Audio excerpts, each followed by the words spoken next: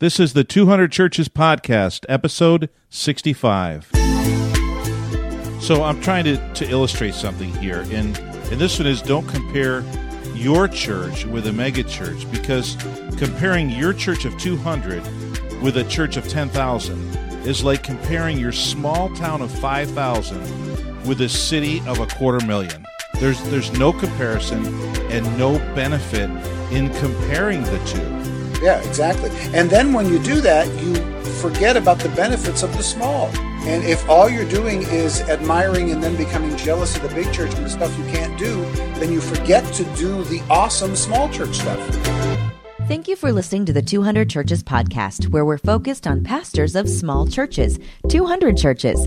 Every Wednesday, we release an episode that will lift your spirits, lighten your load, and let you laugh. Today, the guys are joined by Carl Vaders from newsmallchurch.com. His name is Carl, and he is a small church pastor. And now, here are two guys who lead and pastor in a 200 church, the Wright Brothers of Ministry Podcasts, Jeff and Johnny. This is the 200 Churches Podcast. I am Johnny Craig, and as usual, I'm here with the man, the myth, the legendary figure. He's not here right now, but I'm here, Jeff Cady. Oh, okay, Jeff. Hey, it's good to The have you other here. guy just walked out. Yeah, well, he was a nice guy, though. Jeff, I've said this before on the podcast. Last time I said it, it snowed. So I'm going to try this again. Spring has sprung. Spring is here. It's beautiful outside. Sunny, warm. It's like normal spring temperature. It's Short like sleeve weather. 55 degrees. That's like Yeah. normal. Sometimes it's March and you get like 80 degrees and you know. First of all, you know that global warming is real. Sorry to offend anybody. And second, you know that that it's going to snow again. And for all of those of you out there who don't think global warming is real, Johnny was joking. I was joking. If you do think it was real, he was serious. Dead serious. Okay. So that's called applicational theology. Is what that's called. No debates on this show. No, we got something for everybody. It is interesting though. It's April. We haven't seen 80 degrees, have we? I don't think we got in the mid 70s once. I mean, we've seen 90 degrees in March before. Here it is, April 10th or so, and we haven't seen 80 degrees yet. So it's been a cold, stingy spring. But it's here now, I think. Okay. Jeff, we were talking before we went on air, live and in person. We were talking about iTunes. iTunes. The tunes of Yes. I. Yeah. Yes. And we were talking about how many reviews do we have? 13. 13 reviews. And how many downloads are we going to hit this week? 30,000. Okay. You just went behind the curtain there with us, guys. We're going to have 30,000 downloads by the end of this week total all time. And we have 13 measly reviews on iTunes. Hey, quick shout out to you 12 who have left reviews, cuz Jeff was one. Yeah, because I was one. I left a review for Johnny. The other dirty dozen. The other dirty dozen. Thank you so much. You guys rock. Now, for everybody else, and we know there are many of you, could you do us a favor? I mean, seriously, pretty please. It will go a long way to boosting our searchability on iTunes. It will go a long way to promoting us on iTunes. If you would just pop onto iTunes real quick and rate us and leave a review. I mean, it would be so helpful. I tell you, we had somebody who sent us an email. If you're listening, hello. You sent us an email and it said, hey, I went on iTunes, I searched encouragement, and you were one of the top podcasts. So I love that. I just clicked it. And I started listening, and it just changed my day. Well, the God changed your day, okay? Not us, I promise that. But she searched iTunes, or she searched encouragement, there we were. And the more ratings we get, the higher we can get, so that if somebody does type in, hey, I just need some encouragement, boom, there we are. Hey, I'm a small church pastor, I'm looking for some help, boom, there we are. I mean, we can become more readily available to people if you would just get onto iTunes and leave us a rating and a review. I mean, we don't charge you for this podcast. I think we should start. 50 cents per download. Ooh. It'll automatically come out of your if you use a smartphone, it'll automatically come out of your smartphone account. like Amazon does and things like that. What can I ask what a smartphone account is? Log into your smartphone account. Come on, I've got an Android, so I've got like this weird Android Google account or something. Oh, that's funny. Somehow they took my Visa card. Yeah, I get weird charges on it. I don't pay any attention to it though.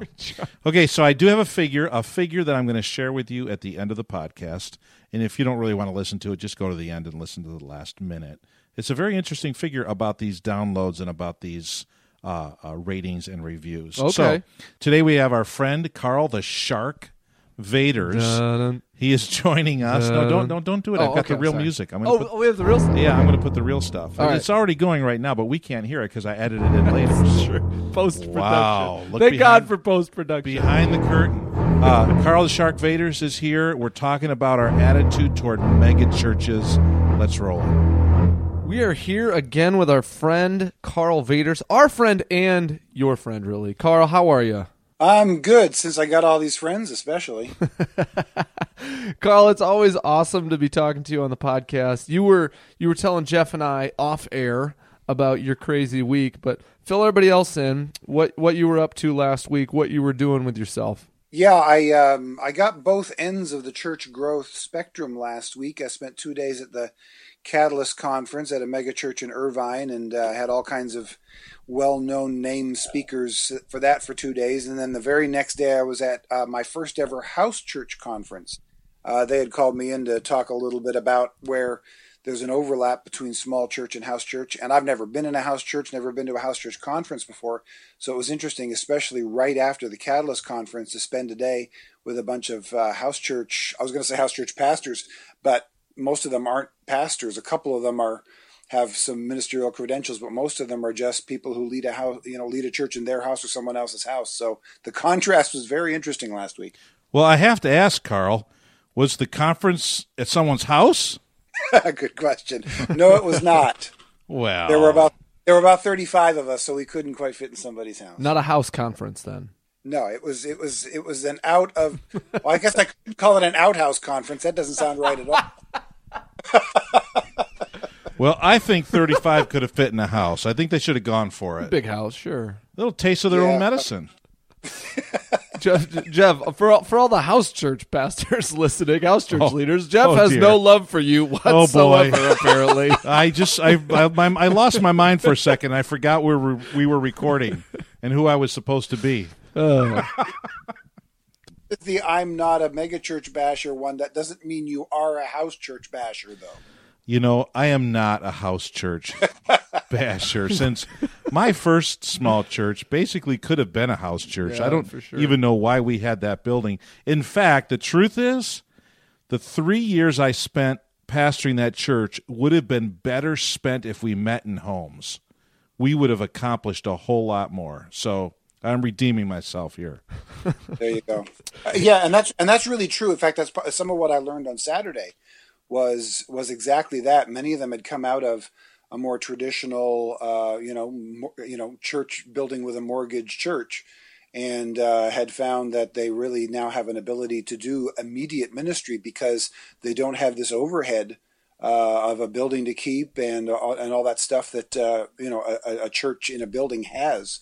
So it was interesting for me, my first time being around house church pastors, to kind of get some of that vibe and some of that understanding. Cool. I dig on house churches. Frank Viola has a book called Reimagining Church where he basically advocates for house churches. I have one sticking point, and that is I get paid to be a pastor, and I don't think house church pastors get paid to be pastors. Yeah. So God bless them. God bless them. There's not a lot of paid people in that room. Exactly. So, God bless them, but that part stresses me out a little bit when I think about house church. If I'm being honest. This is the honesty moment of the podcast. Carl, okay. I want to jump in with you. Enough with the funny house church talk. And enough with honesty. Yeah, for sure. Let's go right to the fake stuff.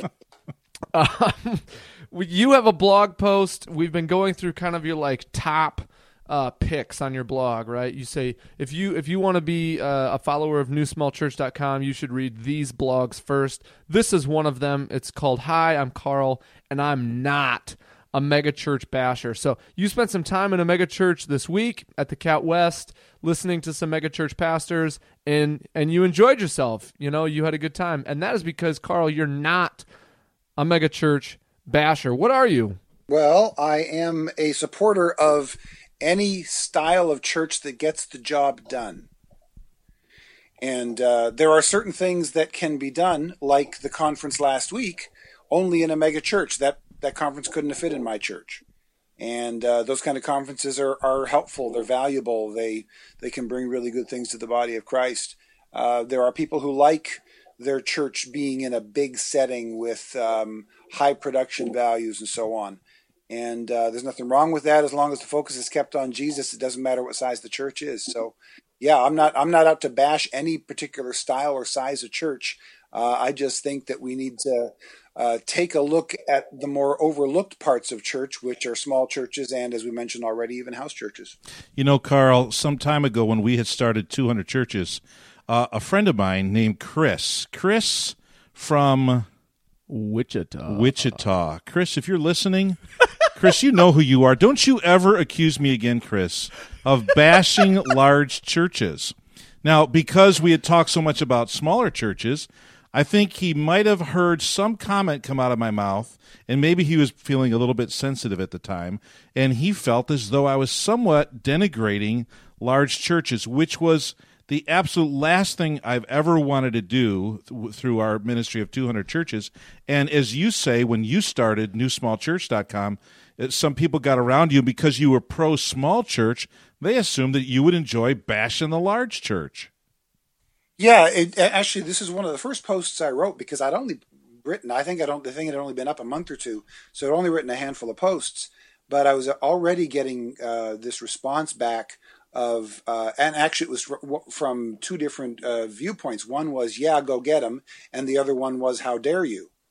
And I'm not on either of those teams. If you're going to cheer me on and say, go get the mega churches, sorry, you're going to have to do that by yourself because I'm not out to get anybody. And if you're saying, how dare you, my response is, how dare me what? I'm not against anybody here. So I wrote that piece just to immediately establish right up front, you can be for one thing and even emphasize that one thing without being against the other thing. It is possible to do both and. These are not mutually exclusive. I'm not saying the entire church needs to be small or needs to be house, but I'm kind of tired of the handful of voices that have been so dominant in the last 20 to 30 years that seem to be saying at sometimes that the church needs to be big. Yeah, and see, that's I think what we've hit on so many times in the podcast. This is not an indictment on one kind of church or an elevation of another kind of church. We just want to celebrate. We just want to celebrate what God is doing through churches of all sizes. So we are just sitting in our corner of the internet, right? Our corner of the world, New Small Church, 200 Churches, and we're saying, hey, we're here to celebrate small churches, right? Small churches doing big kingdom things. Nobody thinks, that it doesn't have to be the case that loving small churches means hating mega churches. That type of dualistic thinking it's not helpful in the body of Christ. No, absolutely not. And in fact, there's a lot of things that small churches can do better if we could figure out ways to partner big churches with small churches.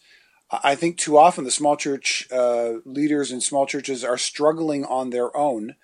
The big churches and growing churches have figured out how to get together, partly because they got budgets. They can put together a 3-day conference. They can fly out. They can pay for the hotel and the meals and the registration for the conference. And they've taken advantage of that, and they get together and they share with each other and they lift each other up.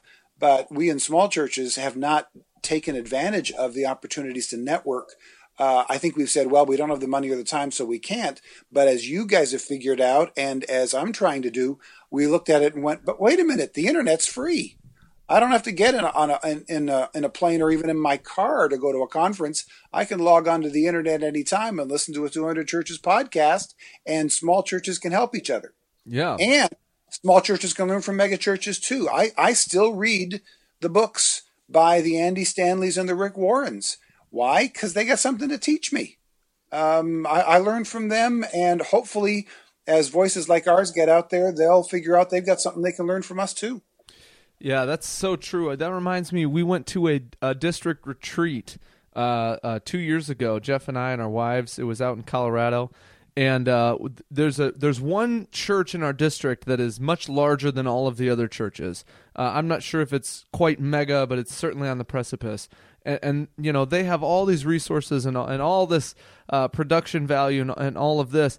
And there was a session specifically at this retreat where their pastor came and kind of shared what their church is doing, resources, and then made the offer, hey, if you need any of this, if you want any of this, just contact our team. Here's some email addresses, and we will happily provide you with some of this material and some of these resources.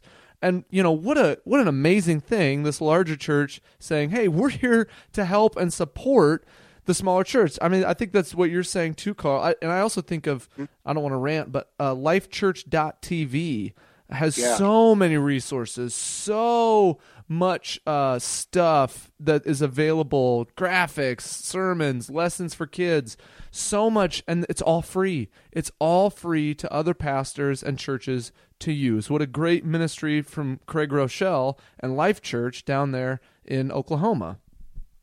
Yeah, and I have found that to be the case with almost all the mega churches that I know. They really have a spirit of generosity. Mariners Church in Irvine, which is a mega church where we had the conference last week.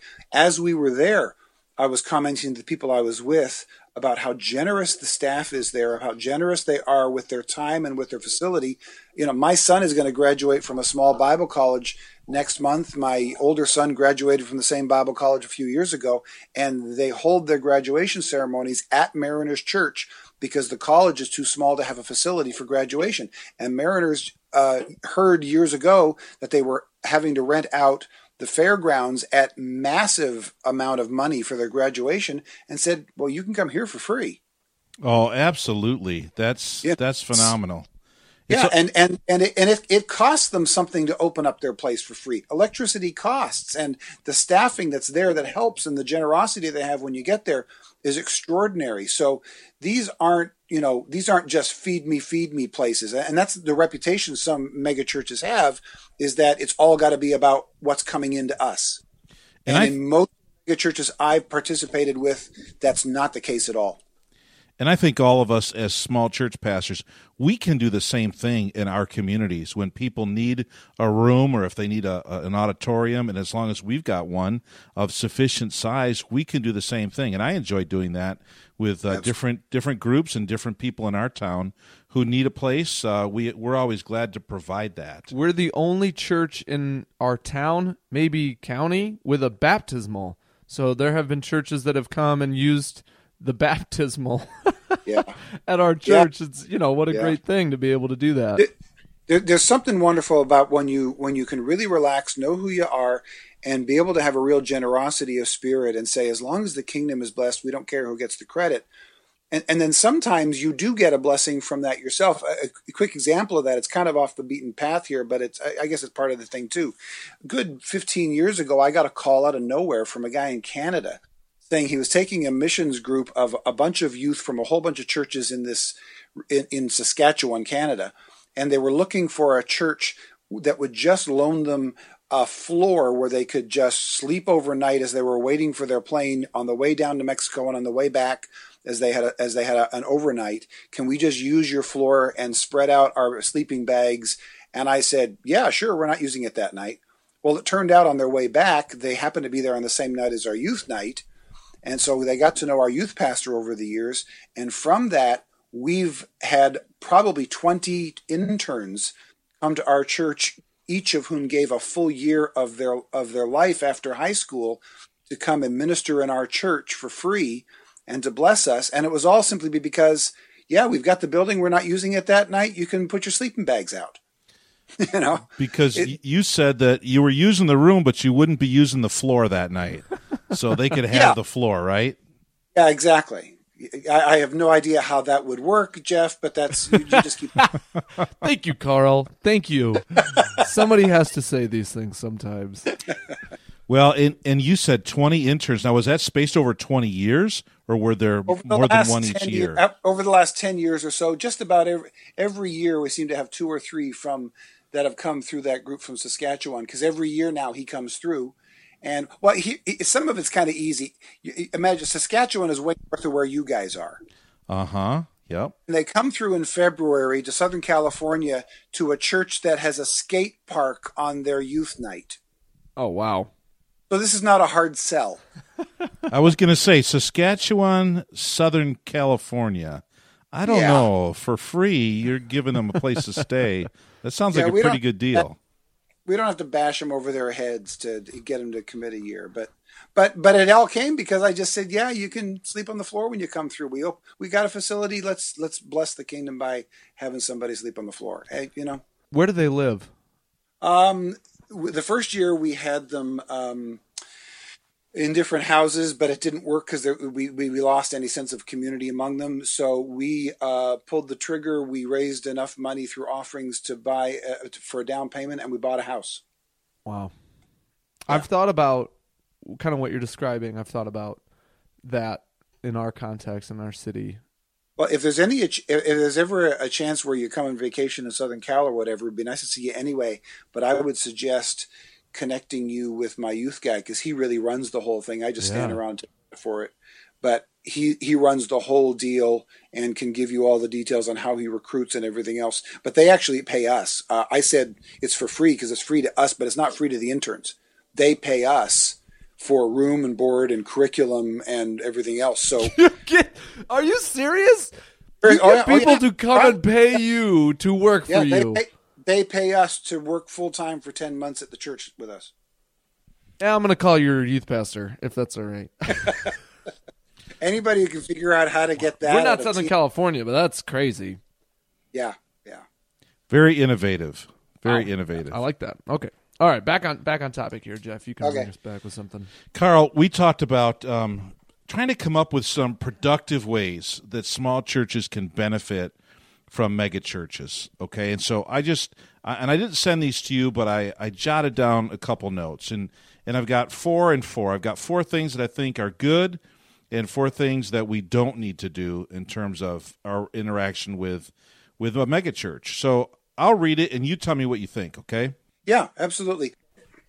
Okay, so a megachurch is a great place to attend a conference, almost even as a vacation, to renew, refresh, and just enjoy your time there in a large church setting where you're not in charge. Yeah, the last few words are the big deal to me. Oh, yeah. You're not in charge. I went through years of, I was even the local presbyter for our denominational group. Every time I walked in the room, I was in charge, and it just wore me out. Yeah, to go and to receive from others, huge deal. Absolutely big benefit that they offer to us. How about this one? A megachurch is a great place to visit on a Sunday off because you can gather a ton of innovative ideas to take back to your own church. Yeah, absolutely.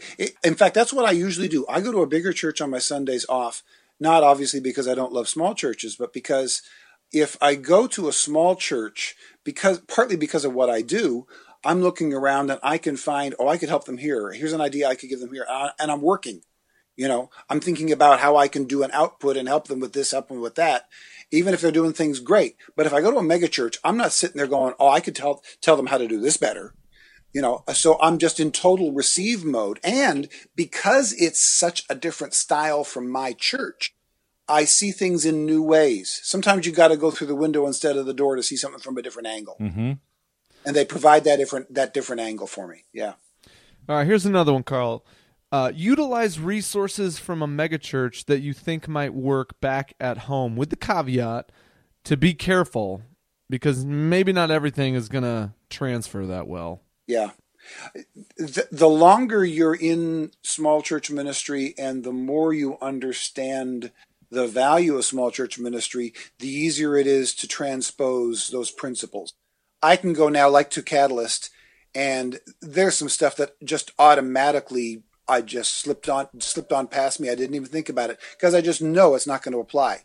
And I can walk home from a Catalyst West conference for 2 days, and everything that I have written down will apply in my small church simply because I know what will. 10, 12, 15 years ago when I was going, half of what I thought would apply didn't, and half of it did because I was still sorting that out.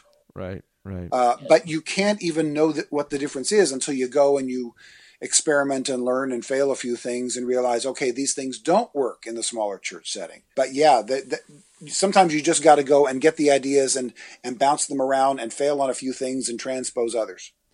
And then here's one last one. connect with megachurch leaders on Twitter or Facebook and stalk their world. This was funny, Carl, because you recently had a little Twitter convo with Mr. Andrew Stanley. Yeah, it was kind of. I put up one of my blog posts. I was gone somewhere for the day. I didn't check Twitter all day, which happens a lot. I'm not on it constantly. And I got back on Twitter that night, and I had this ton of new followers, like way more than usual. I'm going, what in the world happened? And I scroll back through them, and I go, Andy Stanley complimented me on my blog post. Way to go, Carl Peters. Like, are you kidding me? The Midas touch. Yeah, so I'm feeling just a little more blessed today. Like Moses' face shining. It's a little bit. It's been a couple weeks for the glow, little, but I think I still feel a little bit of that warmth. That's amazing. Wow, boy! I tell you what. After being with Johnny and I, you're just going to be flying high for several weeks, I'm sure. Right. Hey. People ask me for 2 days after I've done a podcast with you, you look different. What's happened to you? Oh my, that makes my day. Yeah, no, it's mostly because of the bags under my eyes, but that's. Hey, I've got some negative ones now. Don't try to imitate what a megachurch does at your church methodologically. Now, it's hard for me to even say that word. It's a very long word. Methodologically. Imitate principles, don't imitate practice. Yeah, absolutely. I wrote another blog post called "Innovation Happens in the Middle," and what I meant by that is at the fundamental root of things, we agree on theology, and on the outer edge of things, there are these stylistic things. You know, so you go and they've got a fog machine and they've got video announcements and that stuff is. I'm not going to try to copy that. I don't have the money for it. I don't even care if we've got it or not. So the innovation doesn't happen on those edges, and the innovation isn't going to happen in the middle because I'm not going to change my core theology, and they're not asking me to. We agree on that.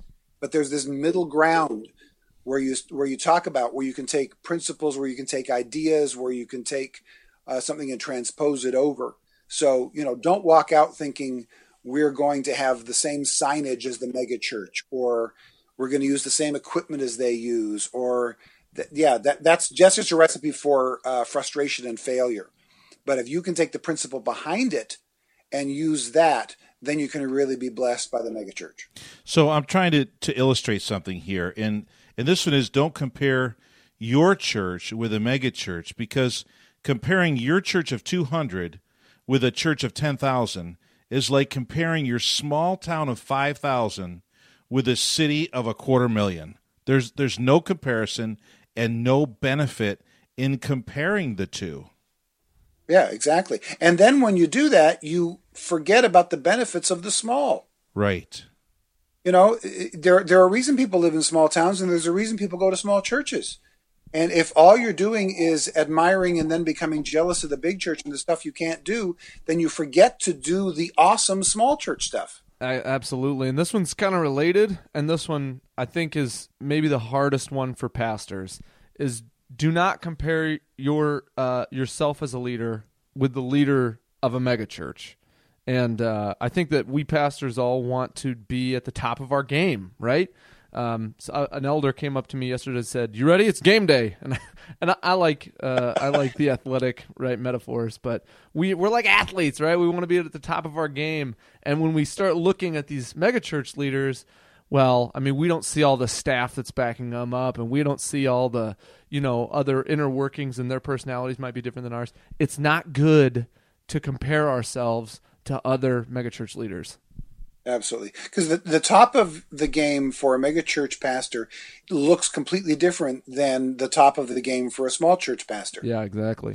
And it's not a matter of scale. It's a matter of a completely different animal. Small churches aren't just big churches done with fewer numbers. There are principles that have to be done differently in a small church than in a big church. You're in a big church, they don't know the people by name. They don't even know some of their staff members by name. Right. If it's big enough. And they spend their time as leaders training other leaders. I spend some of my time as a leader training other leaders, but I spend most of my time as a leader with congregation members, visiting in hospitals, helping out in all kinds of much more hands-on ways with the average person, rather than with another trained and ordained leader. And if you try to do it that way, in fact, I even mentioned in my book, I actually hurt some people over a period of years because I distanced myself on purpose from the average person who came to church, because I'd been told at the megachurch conferences that if you're going to be effective, you have to invest 80% of your time in other leaders. And in a small church, it's not that way. You still have to train other leaders. It's an absolute essential, not just of management, but of the gospel. Our job as pastors is to equip the saints to do the work of ministry. That's training leaders. But we're equipping the saints. We're not equipping the leaders most of the time. Carl Vader's getting liquored up at the end. I like that. Carl. Well, I was hitting the 30-minute moment coming up soon, so I figured we're going to wrap it up, and I'm going to close it with a bang. I learned that at a mega conference, actually. Right. Well, that one was right. That's a good tip. Carl, thank you so much. It's great to have you this month of April, and I'm thinking you're going to join us again next month in May. That's the plan. See you then, guys. Thank you, Carl. We love talking to Carl, and that was our conversation with him for this month about megachurches. Next month, we're going to get back on. We're going to talk to him about millennials. Those spooky millennials. Johnny, I want you to read that post. I want some input from you next month. Okay, I will look at it, and I will give some input into it. The top 10 tricks to keep millennials out of your church. That's what we're going to be talking about. Wait, no, that's not it. Into your church, not out of your church. Whatever. I can't even hear it right now. I mean, after what you talked to me about earlier, you've hurt my feelings. So okay. You're a millennial, then, hey, you're going to carry the heft of the next one. You got Obviously, I'm old. I fine. get things screwed up. So, okay, here's the figure. 13 reviews on iTunes. Yes. 30,000 downloads. That means we only needed 2,307 downloads for every review. Wow. Yeah. Wow. Come on, folks. You guys are making us work for it. I don't like this. We don't ask you for much. Nothing, we don't ask really. you for much.